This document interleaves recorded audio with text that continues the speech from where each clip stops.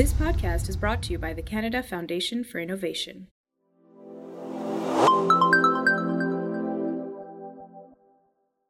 Imagine cancer chemotherapy without being able to control infection. Imagine open heart surgery, organ transplantation, saving premature babies. All of this stuff is based on our ability to control infection. And without antibiotics, all those wonderful things that we've come to expect from modern medicine evaporate.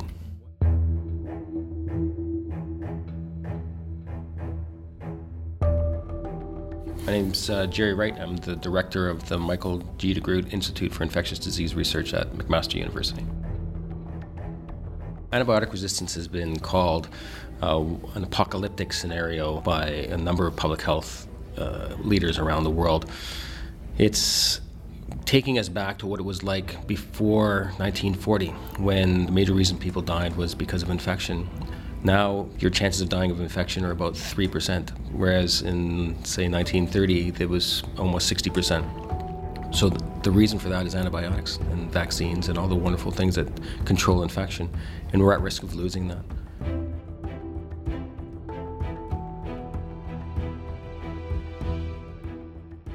In our lab, we are investigating how to overcome antibiotic resistance. So that includes finding out what the enemy is and then seeing what we can do in terms of being able to discover new drugs or new approaches to killing resistant bacteria.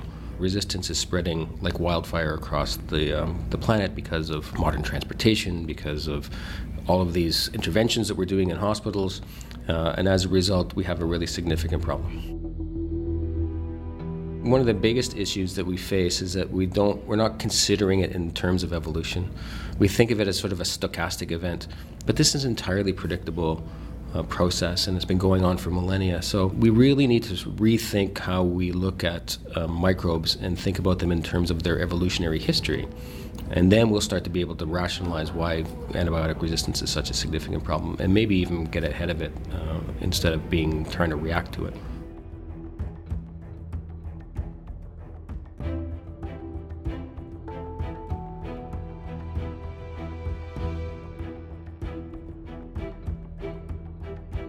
We're very interested in thinking about antibiotic resistance on a global level, and not just in pathogenic bacteria, disease-causing bacteria, but rather where do these resistance genes come from in the first place? And what we've found, for example, is that environmental bacteria that don't cause disease are actually large reservoirs of resistance genes, probably the origins of antibiotic resistance.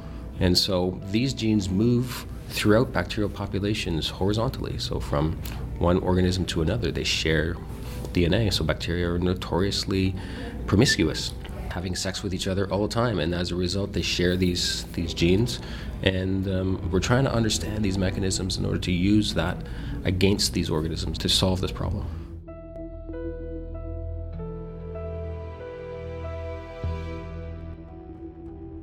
We reported in Nature a molecule that blocks one of the most important antibiotic resistance elements out there right now. And that rescues antibiotic activity. That was a big day in the lab when we actually were able to give a mouse an infection with a lethal dose of drug-resistant organisms, add the antibiotic and add this compound. And when this compound, this inhibitor of resistance, is added, the mice live. So that was the big eureka sort of moment that we were really onto something hot.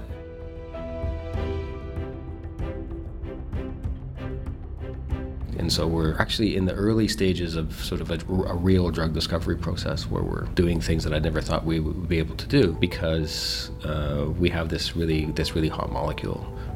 So that's incredibly exciting. And time will tell whether or not it'll actually be a drug that we can use for people, but it's the closest I've come in the last 25 years of dreaming about something like this. It's a pretty exciting feeling to go back and look at where we started and where we are now. It really shows that you can stay in Canada and get things done.